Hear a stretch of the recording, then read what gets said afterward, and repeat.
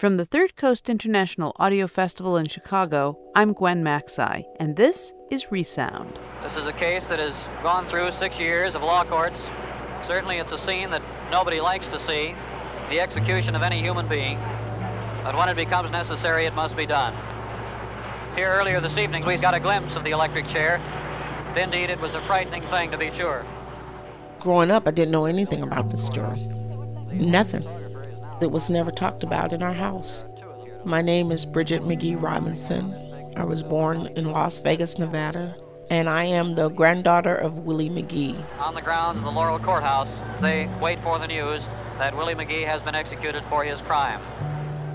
Resound is a remix of music, documentaries, found sounds, sound bites, and tidbits of audacious audio we find all over the world. On the air, on the web, overseas, underfoot. We listen to everything we can get our ears on and bring you the best of what we hear each week on Resound. Welcome to Mississippi. I haven't been to Mississippi since I was a little girl, but here I am. I came here to find out what happened to my grandfather. I want to know the good, and I also want to know the bad. I want to hear it from the blacks. I want to hear it from the whites. I want to know everything. On May 7th, 2010, a story called Willie McGee and the Traveling Electric Chair debuted on All Things Considered. Today on Resound, we have the rare opportunity to pull back the curtain and hear from the producers about how they put that story together. They'll discuss how they wrestled with a powerful tale full of twists and turns and buried history, and how best to tell it.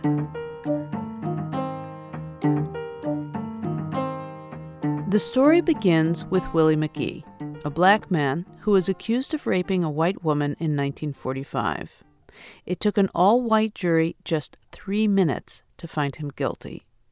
Despite appeals from Albert Einstein, Paul Robeson, and William Faulkner, McGee was executed in Mississippi's traveling electric chair, the only one of its kind, 6 years later. The story continues with Bridget McGee, the granddaughter of Willie McGee. She grew up knowing almost nothing about her grandfather or his place in history. Once she found out what happened, she set out on a quest to unearth everything she could about his life and death. And she teamed up with Joe Richman and Samara Freemark of Radio Diaries to document the process. Joe and Bridget came to the 2010 Third Coast Filmless Festival to share their thoughts and experiences in the researching, planning, and production of their documentary. Here's a recording of their presentation in front of a live audience at the Museum of Contemporary Art in Chicago.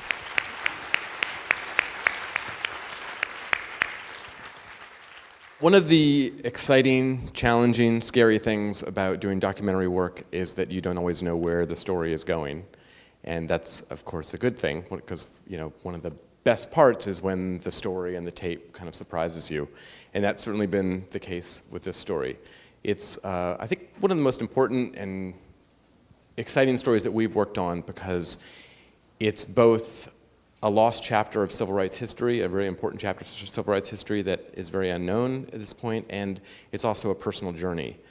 And it's kind of like, when you can tell history and you don't know what's going to happen next. And we are very excited to be working with Bridget to report and narrate her own story. Of course, we're in the middle of the process, and that's a scary time.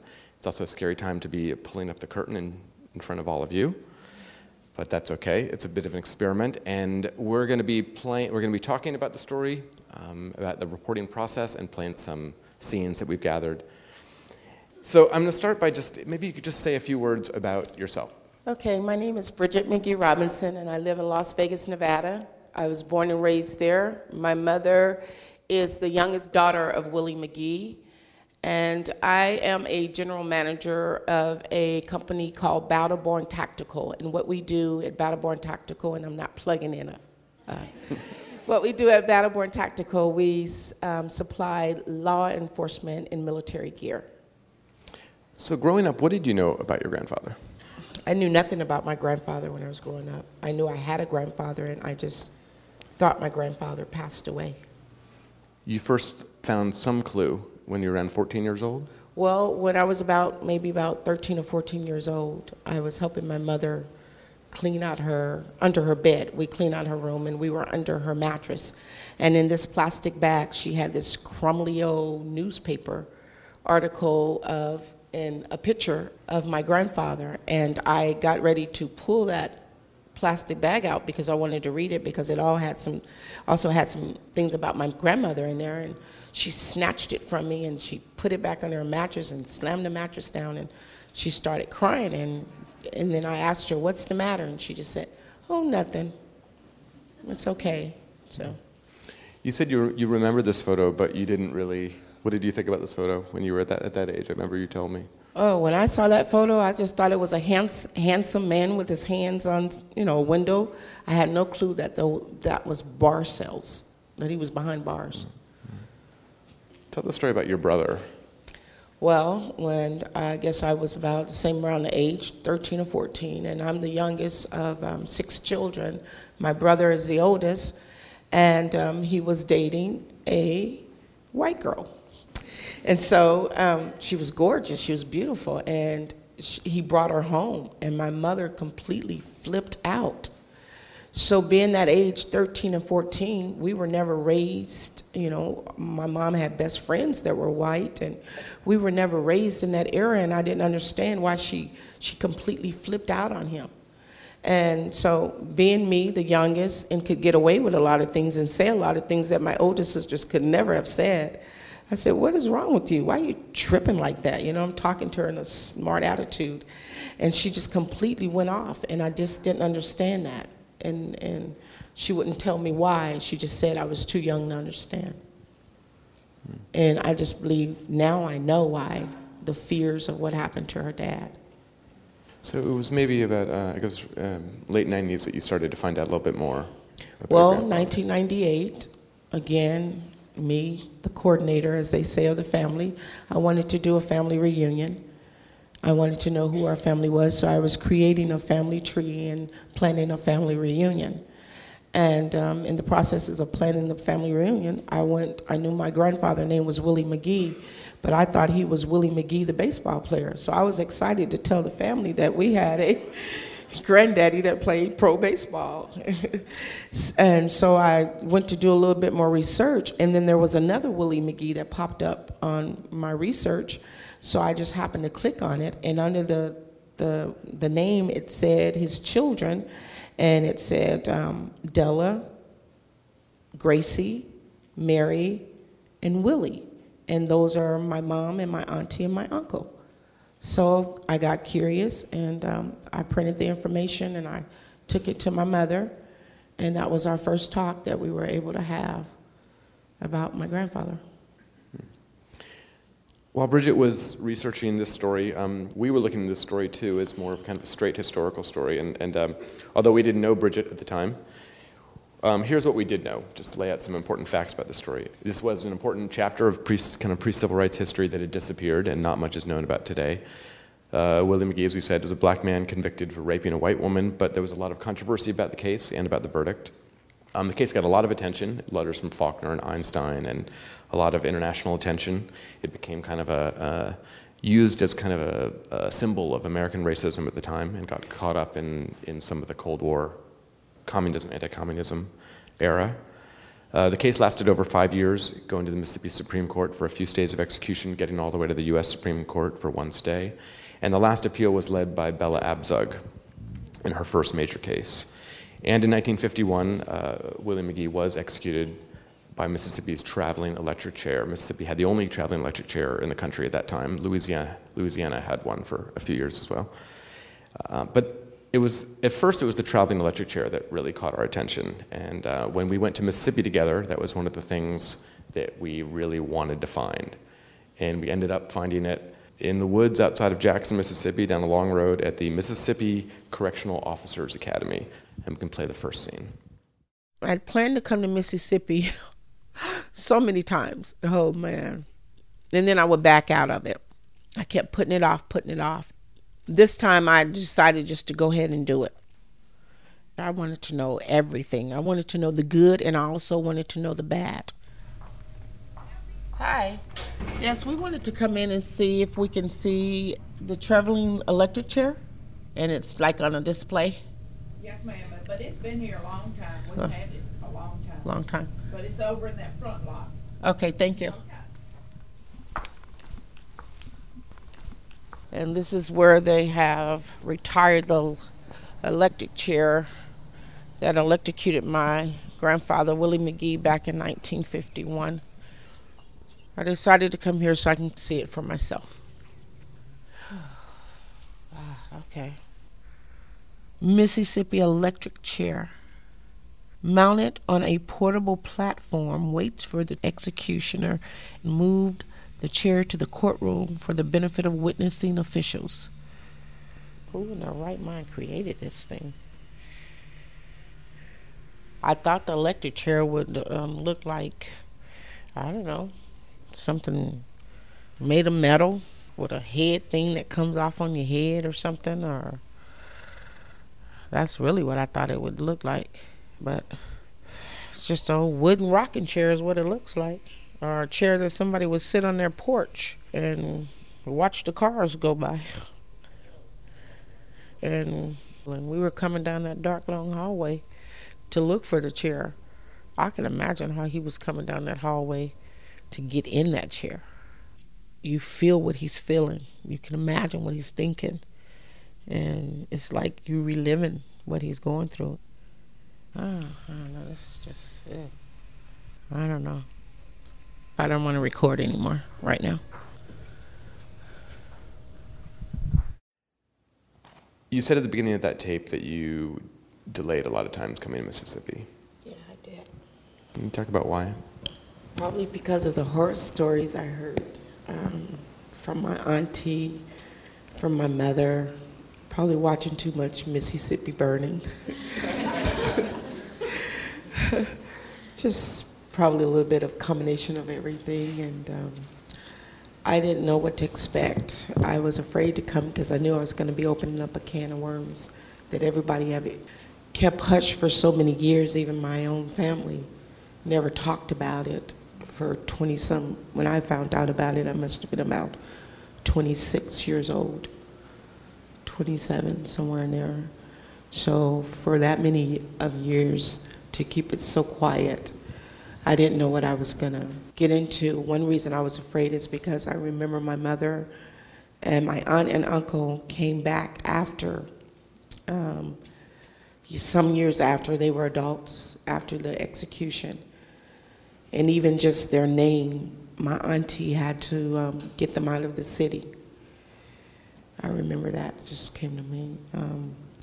So I was afraid, just my name, so I didn't know if I wanted to go Bridget Robinson or if I wanted to come Bridget McGee Robinson.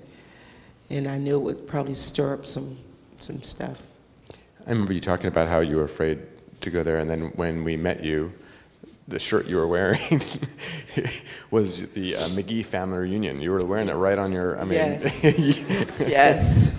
Well, that's because I'd made my mind up I was going to go and do this, and I figured I was going to advertise as I did it, and so I put the McGee Family Reunion t-shirt on, and I was hoping that someone would come and ask me about the t-shirt, and then that way I can start inquiring, so yeah, I did. This was a huge case at the time, and I know as you started to dig, what sort of things did you find? I know you have piles of newspaper clippings and old photographs, and what were some of the things that you were finding out as you were digging? I think one of the most important things that stood out when I was researching this was the grandmother, which would be my grandmother, and the mother of my grandfather's children was incorrect. They had Rosalie McGee as my grandmother, and so that really just made me wanted to dig more into finding out what really happened and who was Rosalie McGee, because that is not the name of my grandmother. So I was really, really concerned about who this woman was perpetrating my grandmother. We're going to talk about Rosalie in a minute, but you know, a lot of what's interesting in this story is the way people remember things after almost 60 years, and kind of with the different agendas and perspectives, and you know, the kind of funniness of different memories. And two separate interviews that we did with people talked about Bella Abzug, and there's a lot of lot of bad feelings about here comes this this northerner, this Jewish woman northerner, tried this case and coming into our business and all this sort of thing. Both of the interviews talked about, and when this black woman, Bella Abzug, came down and stirred up trouble, and in both those interviews we had to kind of correct them on one important fact. After 3 trials and a lot of stays of execution, your grandfather was executed at midnight, May 8th, 1951. And you've read a lot of these articles and the sort of descriptions of that scene at the courthouse. He was executed at the courthouse. What is the picture in your mind of that scene, at that moment at midnight? The night of the execution. What do you imagine? What's your mental picture of that? Wow, so many things. I was thinking about what could he possibly be thinking about. That's what I was thinking. I was thinking, just by some of the pictures, looking at him, it was just like I was touching base, thinking, is he thinking about his family, his children? What is he thinking? What was he thinking about? I mean, death was the ultimate goal for them. Was he thinking about going to the electric chair, or was he thinking about the fact that he was leaving his children and his heritage behind? So many different things came to my thought as I was reading and looking at so many pictures till I had to just stop looking at it for a while. I had to put it down, and actually I really started picking it back up when I got the call from Samara, because I just had to just kind of step away from it, because I was beginning to it was taking over. You know, in radio, of course, one of the things we're interested in is creating these scenes, and so a lot of the scenes that we've done with you, going to the electric chair and visiting the courthouse and things like that, and one of the things that really brought us into this story, even before we met you, was finding a radio station, a local radio station, broadcast the execution, the night of the execution, and miraculously that tape has survived in a small archive in Mississippi. And I know this is not your favorite tape in the world to listen to. It's pretty emotional for you, but this tape is really unlike any other recording that I think exists anywhere in the world. And so we're gonna just play a few minutes of it. This event tonight has really, as you well know, created nationwide attention. From our vantage point here, we can see the passageway through which prisoners are passed from the jailhouse into the courtroom. About all you can see up there is a glowing cigarette or cigar and the occasional flicker of a match or a cigarette lighter as someone pauses to relight a cigarette. The main body of the crowd is facing the power supply truck, which is parked in the little alleyway between the jailhouse and the courthouse. The Jews will be bundled up through these cables that are running from the truck to the chair, and will, of course, provide the power that will give Willie McGee the execution. It's now straight up of 12 o'clock, and certainly there can be no more than 2 minutes left to go. And I think perhaps the best thing we could do, Granville, is just hang this mic over and pick up the continual grind of that generator so that we'll be sure and pick it up. Jim, if you're listening, you might jack our gain up a little bit.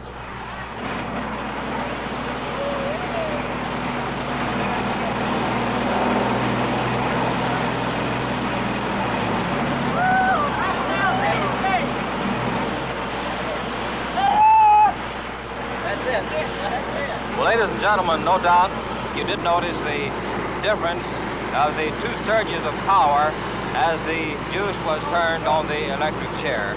And of course, we have no way of knowing, but we just assume that that last surge was the final few thousand volts of electricity that meant the end of Willie McGee. Okay, Granville, thank you very much. I believe that our purpose has been fulfilled. I don't think there is much else that we're going to see. Certainly WAML and WFOR intended no sensationalism in this. It was simply that it was a news story, and we wanted to cover it as best we possibly could. So thank you all very much for listening. This is Jack Dix, then, returning you to your respective local studios.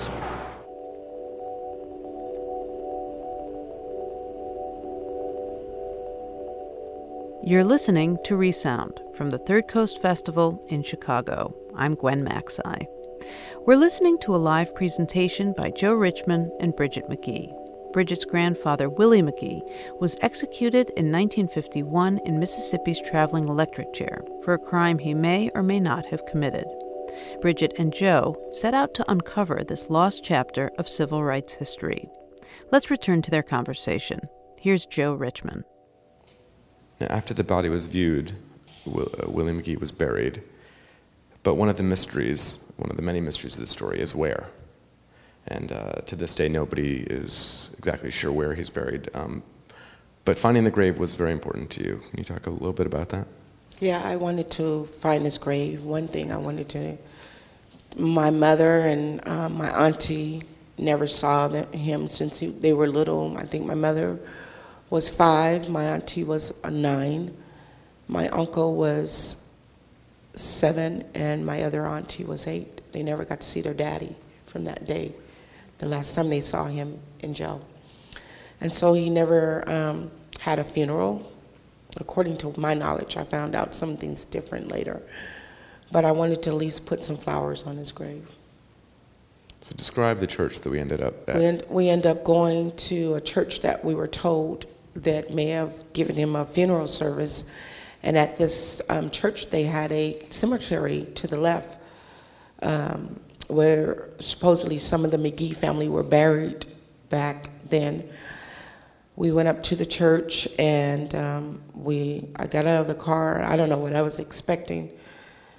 It was this old Baptist church, and then over to the side were these graves that were just on top of each other. And let me interrupt you there, because we've got tape of this scene. Okay. I really want to go to the cemetery to see if I can locate his body. I'd just like to know where it is so I can go and put flowers on his grave. He never had flowers put on his grave. How you doing? I'm good. I'm sorry. I'm Bobby Bender. Hi, Bobby. All right. Yes. I'm the custodian, the Sunday school superintendent, the trustee, and anything else they need me to do. Trying to keep the church going, you know. That church was established in 1860, so it has a great history, yes. We're trying to locate where my grandfather could be possibly buried, where his body could be laid. That's basically the old cemetery. If they were buried during that time frame, they would be in this location right out here somewhere. You mind if I just take a look at the church? Ah, this is old and... Yes, you know, but there are a lot of grave sites out there that markers have been knocked off and nobody ever replaced them, and all there is just like a little mound, indentation in the ground to show that there's a body that's buried there. So you're saying anything that's unmarked could be Willie McGee's gravesite? Yes. For all I know, I could be standing on top of his grave. Who knows? This was the moment I wish my mom was living, so she could come out here and see this. You know, there's a lot of things that people don't remember about this story, as we found out, and a lot of things people don't want to talk about, even 60 years later. Can you talk a little bit about that? That the central issue, of course, was what actually happened.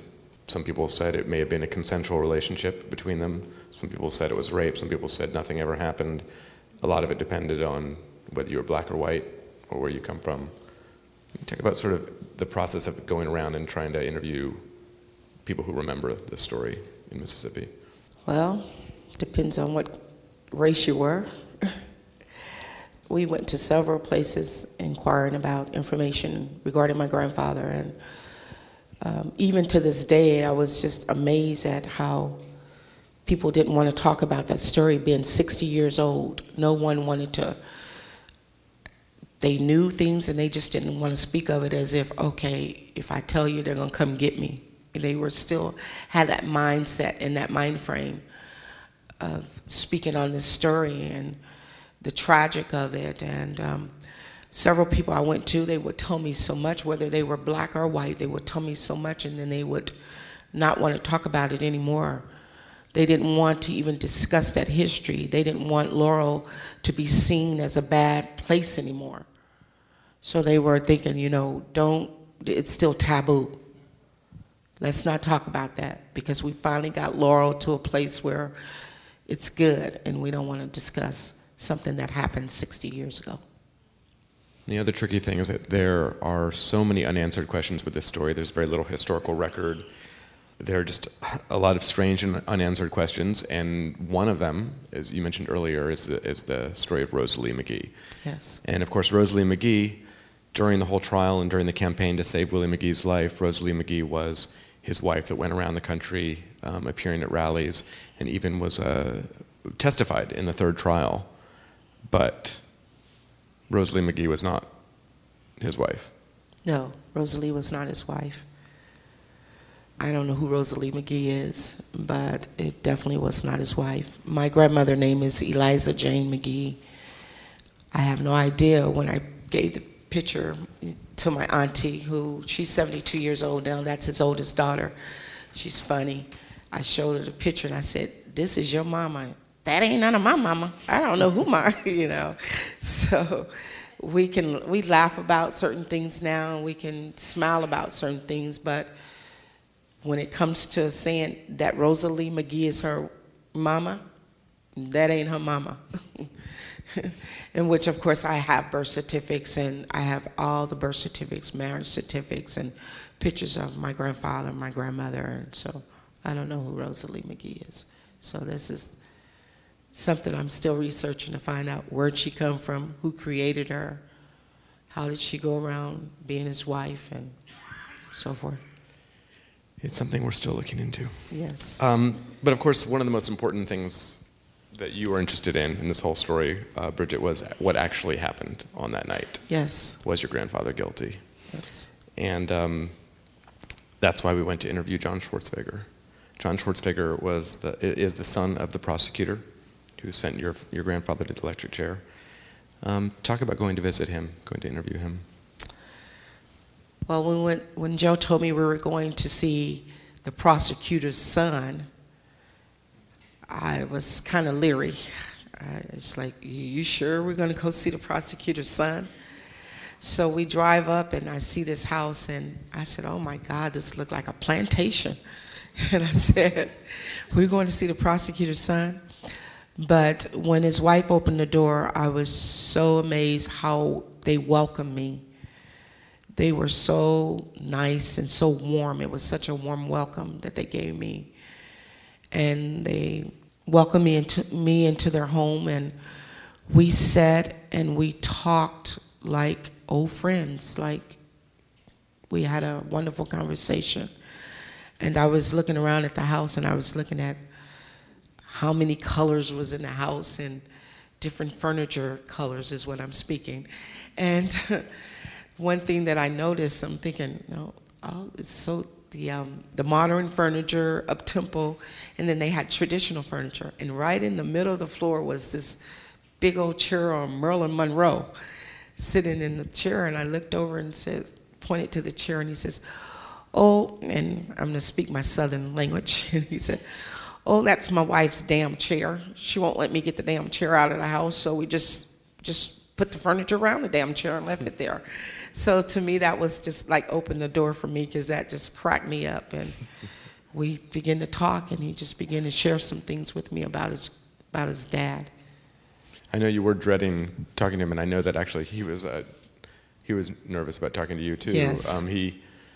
He's family friends with the Hawkins family, yes, who was the victim's side. So what did you think you might be able to get from him, to learn from him? I was hoping somewhere in between his growing up, him and his dad would be working on cars or something, and his dad would be able to tell him something about the story or what happened and why he prosecuted my dad, or grandfather, excuse me, was that one of the biggest cases he had, and I knew he was an attorney, so I was thinking maybe he would have some information that he would want to share with me. This is our last clip. This is the scene from that conversation. It's a little bit longer, I think about 4 minutes. So this is Bridget's conversation with the son of the prosecutor. Well, I remember the night of the execution very well. We were all standing in the kitchen, and my father reached up in the cabinet and got a pint of bourbon. The reason he got that pint of bourbon was to give it to Mr. McGee before he was executed. My dad just wanted to do whatever he could to make it easier for Mr. McGee to face his own death. But my father also had an ulterior motive. He wanted to know whether or not Mr. McGee had actually committed the crime. And when he got to the courthouse, he took the fifth of whiskey, he hid it inside his coat, and he told the sheriff that he wanted to see Willie McGee alone in a room, just the two of them. And they sat and they talked while Mr. McGee drank the pint of whiskey. And my father asked him, said, did you or did you not rape Mrs. Hawkins? Were you guilty? And he got his answer. And my father never divulged it to anyone else, and I'm not going to divulge it now. What happened inside that room was just personal between the two of them. And I think we ought to leave it that way. I wouldn't want you to go against your father's wishes, but I still want to know as much history as I can. I'm not looking for him to be wrong, nor I'm trying to find out if he was right. What's right is right and what's wrong is wrong. But it sure would make me feel better to know. I think I would just end my trip. I would be okay with that. I certainly appreciate what you're saying. But we have to take into consideration there was a pint of bourbon involved. I mean, this man was facing death in a matter of an hour or so. And what a person would say at that time or not say, and especially if they had been drinking, I just don't think it's fair to repeat them. But I also know that a drunk speaks a sober mind. And at that point in time, what did he have to lose anyway? I wish I wouldn't have told you. Now, I mean, I really do. Because as much as I know that everybody wants me to say he said yes, he did it, or no, he didn't do it, I can't say that. I'm not going to say that. What's happened has happened. It's over. It's done. It needs to be put to rest. To keep rehashing something that happened 60 years ago can't possibly bring about any good now. I believe one day the truth will be revealed. It pains me dearly to sit and listen to, but me as a granddaughter, I'm here to get information because there's another generation ahead of me. They don't even know any of the history of what happened. So that's my place. Bridget, I just terribly sorry about the things that you've had to endure over the years. I'll give you your answer because I think you're entitled to it. And when I do, I think you'll understand why I'm going to breach what my father asked me to do. But I'm going to do it for you, off the record, alone. Is that fair enough? That's fair. Okay. All right.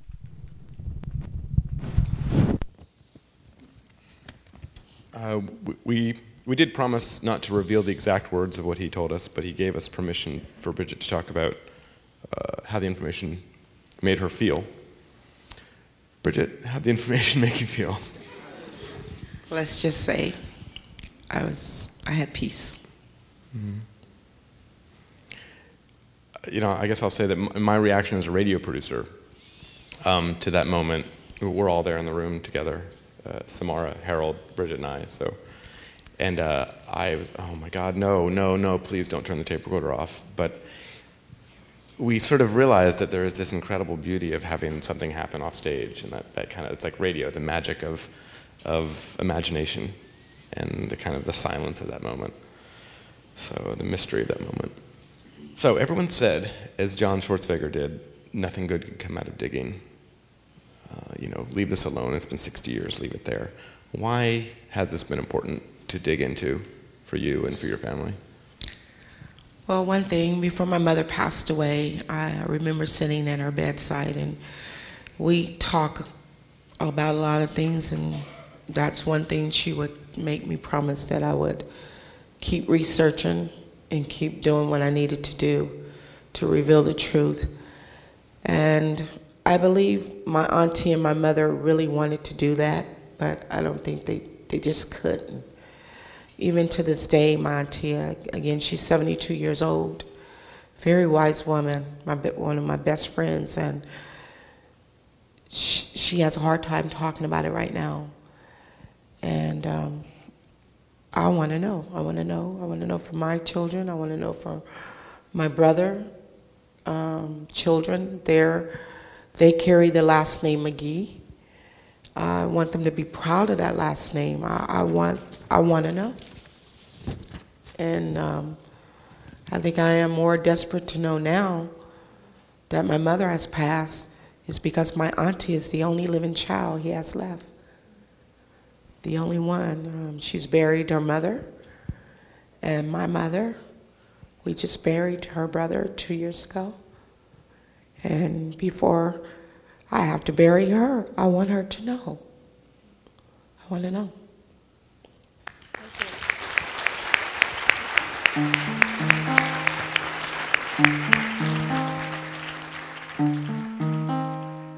That was Bridget McGee and Radio Diaries producer Joe Richmond from the 2010 Third Coast Filmless Festival at the Museum of Contemporary Art in Chicago.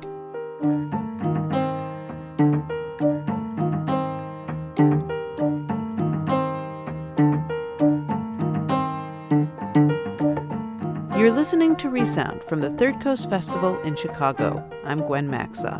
If you have any questions or comments about this Resound or any other, send them our way.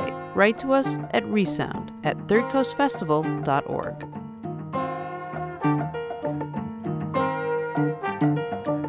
Now that you've heard what went into the making of Willie McGee and the traveling electric chair, the research, the digging, the travel, the puzzling it all out, we're going to play a bit of the actual finished story. You'll notice that some of the tape you hear in the upcoming excerpt you already heard in the discussion of its development.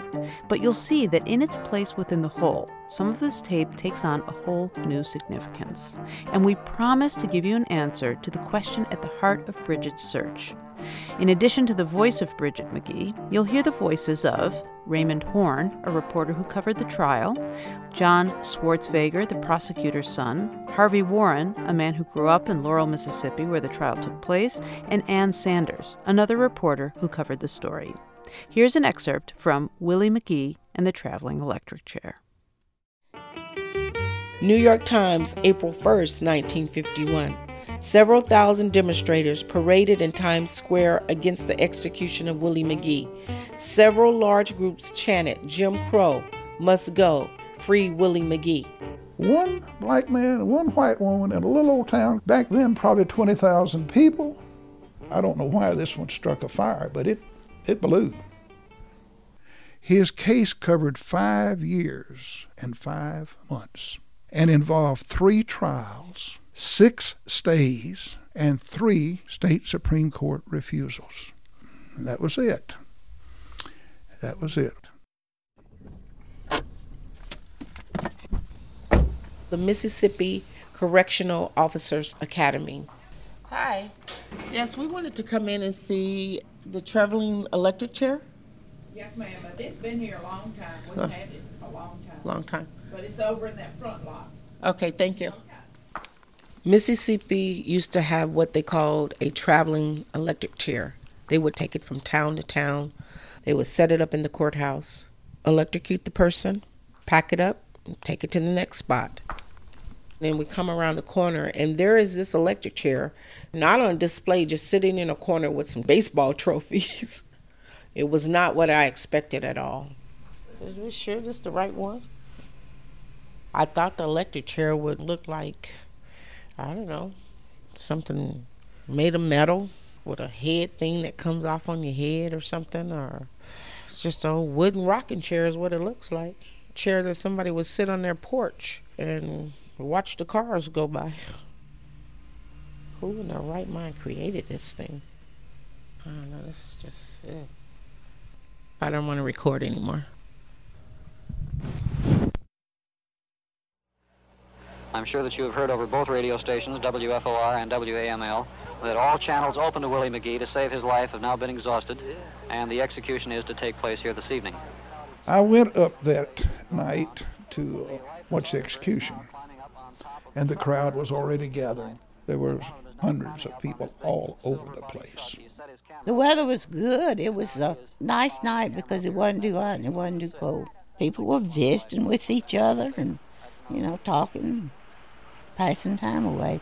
I think the majority of the crowd is now over here on this side of the courthouse, where they can see and hear the power unit for the state of Mississippi's portable electric chair. The execution was broadcast on the radio.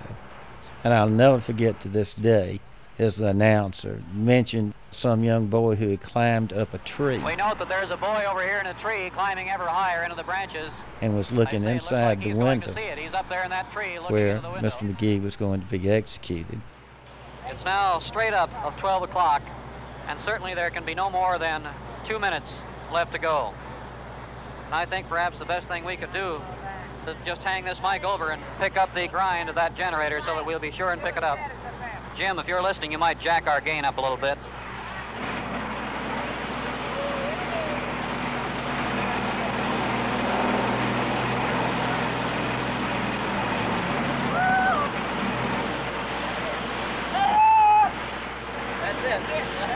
Well, ladies and gentlemen, we just assume that last surge was the final few thousand volts of electricity that meant the end of Willie McGee.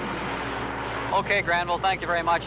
Certainly WAML and WFOR intended no sensationalism in this. It was simply that it was a news story, and we wanted to cover it as best we possibly could. So thank you all very much for listening. This is Jack Dix, then, returning you to your respective local studios. Willie McGee's body was taken to Pete Christian's funeral home, and my mother and father took me over there to see Willie, to view the body. And I knew what I was going there for, It was like a business that had to be taken care of. I needed to go and see this here. And I did not close my eyes. I did not close my eyes because that was a specific message that my daddy wanted me to get. And that message was, you do not get connected with white girls.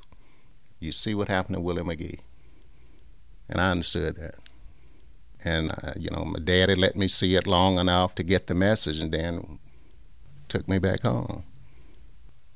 After his execution, everybody pretty well washed their hands. That was the end of it. They said, we've suffered. The city has suffered. We're glad it's over. Let's forget it. The blacks and whites didn't talk about it between them. Even today, none of the blacks I've had that helped me through the years, we never mentioned it. They believed he was innocent, and the whites believed he was guilty. Simple as that. It's always going to be that way. And it was just not a good thing to argue about it. There's one more person I really need to speak with. I am going now to meet John Schwartzfeger. His dad prosecuted my grandfather back in 1951. He was the one who basically sent my grandfather to the electric chair. So we came up to his house, and I was very nervous. And he opened up the door, and him and his wife. Yeah, so nice to meet you. And they looked at me, and he hugged me. Y'all just go ahead and make yourselves comfortable. Well, I remember the night of the execution very well. We were all standing in the kitchen, and my father reached up in the cabinet and got a pint of bourbon, and he took the fifth of whiskey, he hid it inside his coat, and when he got to the courthouse, he told the sheriff that he wanted to see Willie McGee alone in a room, just the two of them. And they sat and they talked while Mr. McGee drank the whiskey. And my father asked him, said, did you or did you not rape Mrs. Hawkins? Were you guilty? And he got his answer. And my father never divulged it to anyone else, and I'm not going to divulge it now. I wouldn't want you to go against your father's wishes. but I still want to know as much history as I can about my grandfather. I'm not looking for him to be wrong, nor I'm trying to find out if he was right, but it sure would make me feel better to know. I certainly appreciate what you're saying, but we have to take into consideration there was a pint of bourbon involved. I mean, this man was facing death in a matter of an hour or so. And what a person would say at that time, especially if they had been drinking, I just don't think it's fair to repeat them. But I also know that a drunk speaks a sober mind. And at that point in time, what did he have to lose anyway? I wish I wouldn't have told you. Now, I mean, I really do. Because as much as I know that everybody wants me to say, he said, yes, he did it, or no, he didn't do it, I can't say that. I'm not going to say that. To keep rehashing something that happened 60 years ago can't possibly bring about any good now. But me as a granddaughter, I'm here to get information because there's another generation ahead of me that carries the McGee name now. And they don't even know any of the history of what happened. So that's my place. Bridget, I certainly have a great deal of compassion for your family. I mean, none of y'all did anything. I'll give you your answer because I think you're entitled to it. But I'm going to do it for you, off the record, alone. Is that fair enough? That's fair. All right.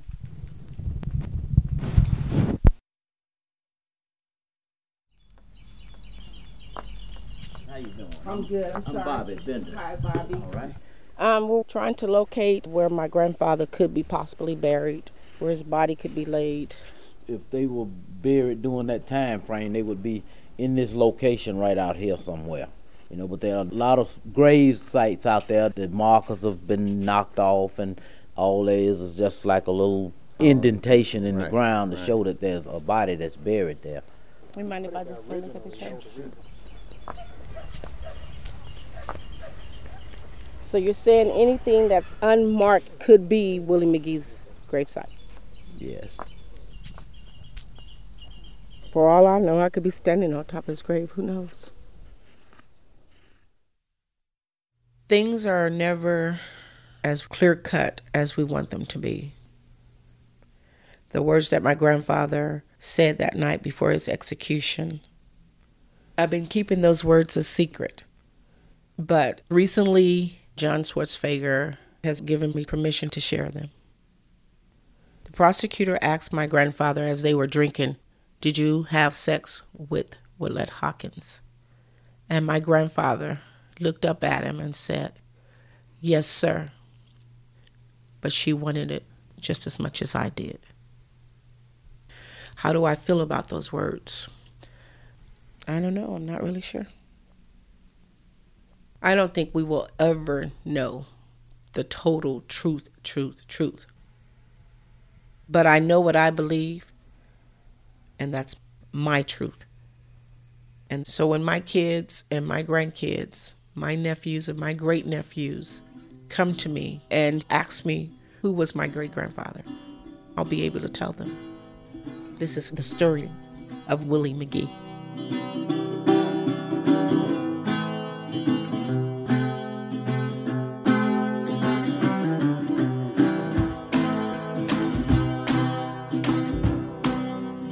That was an excerpt from Willie McGee and the Traveling Electric Chair.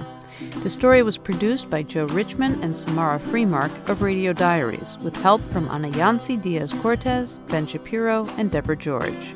To find out more, or to hear the whole documentary, or to see pictures of Willie and Bridget McGee, visit thirdcoastfestival.org.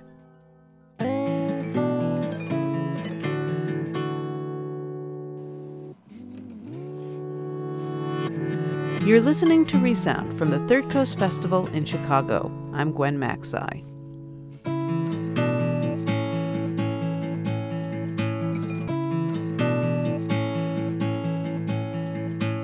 Nate DeMeo specializes in snatching bit players from the proverbial dustbin of history and trumpeting their quiet stories and accomplishments in his podcast, The Memory Palace. Here's another story of race and persecution, but also redemption. It's called The Monsieur's Craft. This is The Memory Palace. I'm Nate DeMeo. When she was 11, Ellen Craft was given away as a present. She was born in 1826 in Clinton, Georgia. Her mother was a slave, and her father owned her mother. And Ellen inherited her father's looks and his light skin. People on the plantation would say that the little girl looked like a member of her owner's own family. And this ate at the man's wife, having this girl around her house, reminding her of her husband's tastes and cruel habits. And when her own daughter married a gentleman from Macon, the couple got the little girl as a wedding gift. And the mistress of the plantation got rid of her. Ellen moved to Macon, where she worked in the fields all day, and she met a man, another slave named William, and they fell in love and got married. In whispering in their bed at night, or when they passed in the fields or sat down for dinner, they plotted their escape. They knew that if they could get far enough out of Macon where no one knew them, Ellen could pass for white. But they also knew that wouldn't do it. A 22-year-old white woman traveling alone would have been weird. And a 22-year-old white woman traveling with a 20-something black man was out of the question. But one night in 1848, Ellen and William ran into the dark woods and kept running. And when they could be sure that they were far enough away from the plantation and the town and anyone who could recognize them, Ellen Craft became a white man. This was hard to do.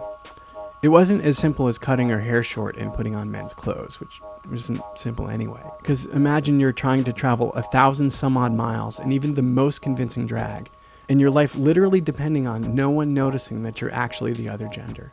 And it's 1848.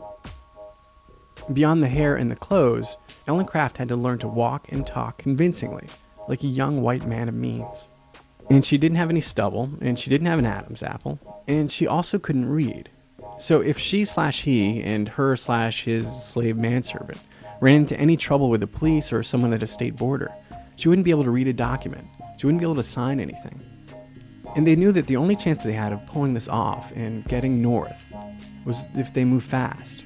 And the only way that they could move fast was to take public transportation. By the time Ellen and William boarded their first train, they'd figured out how to do it. A young Southern gentleman had suffered a terrible accident. He needed to go to Philadelphia for special medical treatment. He needed his trusty slave William along to care for him. The lower part of his face was injured and bandaged, which covered up his Adam's apple and his beard. His leg had been conveniently injured too, so he walked funny, no big deal.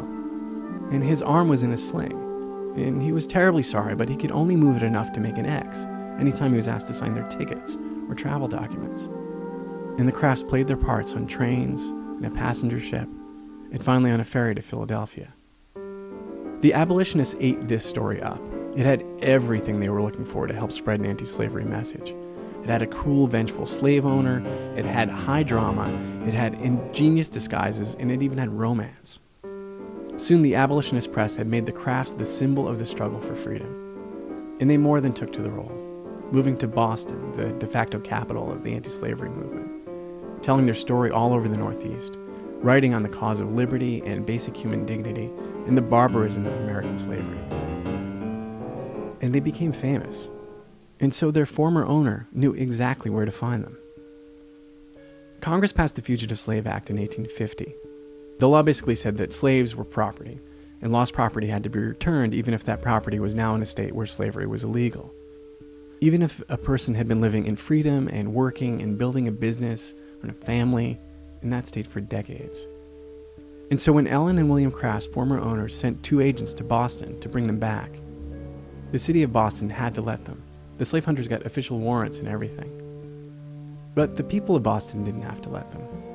A group of abolitionists hid Ellen in another town, and William grabbed a gun and holed up in the house of another former slave, a guy named Lewis Hayden, who had gone from working as a man's property in Kentucky to owning a big house in Boston's schmancy Beacon Hill. And when the slave owners came looking for William, They were outnumbered and outgunned by free black men who didn't care about a war, and by Hayden, who stood in his doorstep with 2 kegs of gunpowder and a torch, and told the hunters he was ready to blow them and his house and himself up, rather than let them take William Craft. The slave hunters left town, and the Crafts did too. They moved to England, where they kept writing and lecturing and telling their story for nearly 20 years.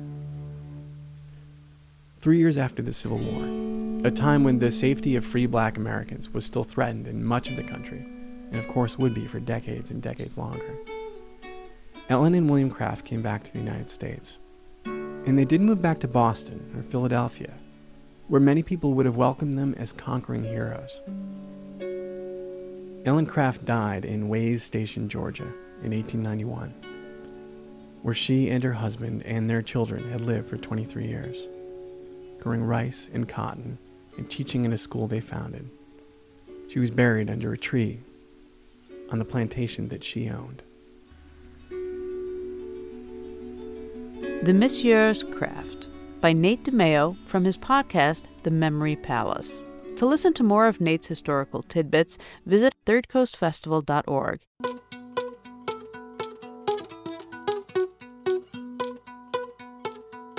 Radio is a collaboration between a radio producer and a listener. I've never been on a date before. This is my first real date. If you were born into rough times, then it's just times. It requires a listener in order to see the pictures. Most of today's show was recorded at the 2010 Third Coast Filmless Festival, a day-long celebration of sound, story, and the art of listening. Well, I have good news for you. The Filmless Festival is happening again this year, October 23rd, at the Joffrey Ballet Rehearsal Space, and you're invited. The day will be filled with audio screenings of unforgettable documentaries and Q&As with special guests including Jonathan Goldstein, host of Wiretap, and Jad Abumrad, host of Radiolab. The evening will culminate with our annual awards ceremony honoring some of the most innovative producers working in radio today. Passes to the Filmless Festival are on sale now. Go to our website, thirdcoastfestival.org, for more information.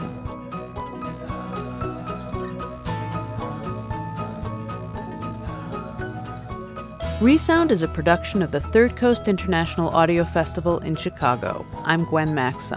The program is produced by Katie Mingle and curated by Johanna Zorn and Julie Shapiro of the Third Coast Festival. You can hear today's program at thirdcoastfestival.org, where you can also hear hundreds of outstanding documentaries from around the world and subscribe to our podcast. Lead support for the Third Coast Festival is provided by the Richard H. Driehaus Foundation and the John D. and Catherine T. MacArthur Foundation. Additional support is provided by the Boeing Company Charitable Trust, the Agudino Foundation, Chicago's Navy Pier, American Airlines, and the Illinois Arts Council, a state agency. Special thanks to the many individual contributors from Chicago and around the world. The Third Coast Festival was founded in 2000 by WBEZ Chicago. If you want to contact us, we would love to hear from you. Email us at resound@thirdcoastfestival.org. Resound returns next week with more radio that you can't hear anywhere else unless you live everywhere else. You should stop worrying.